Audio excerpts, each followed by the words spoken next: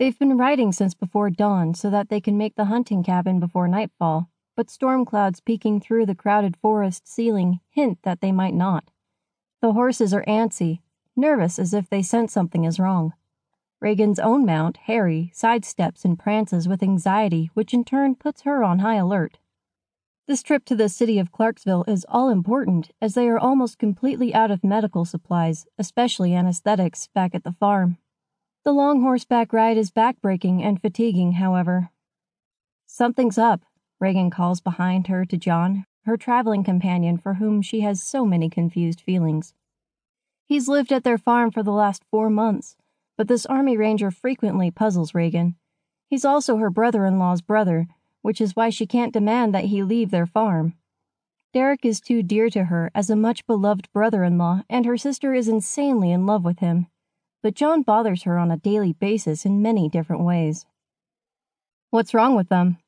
he asks as he pulls his horse in beside her, along with the pack horse he trails behind his own mare. They are also both nervous and agitated. However, John is calm, just like he always is. He's ex-military, but he's definitely not as experienced in picking up on the signs of unspoken horse language as she has become in all her years of being around them. "I'm not sure.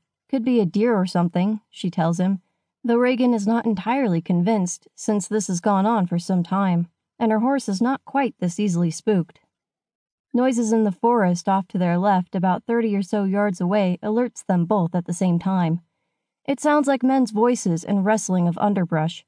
His horse actually spooks with a forward jolt, almost unseating him. John quickly pushes his mare to Reagan's side, concealing and protecting her from harm. He is literally putting himself between her and whatever potential danger could be lurking in those bushes.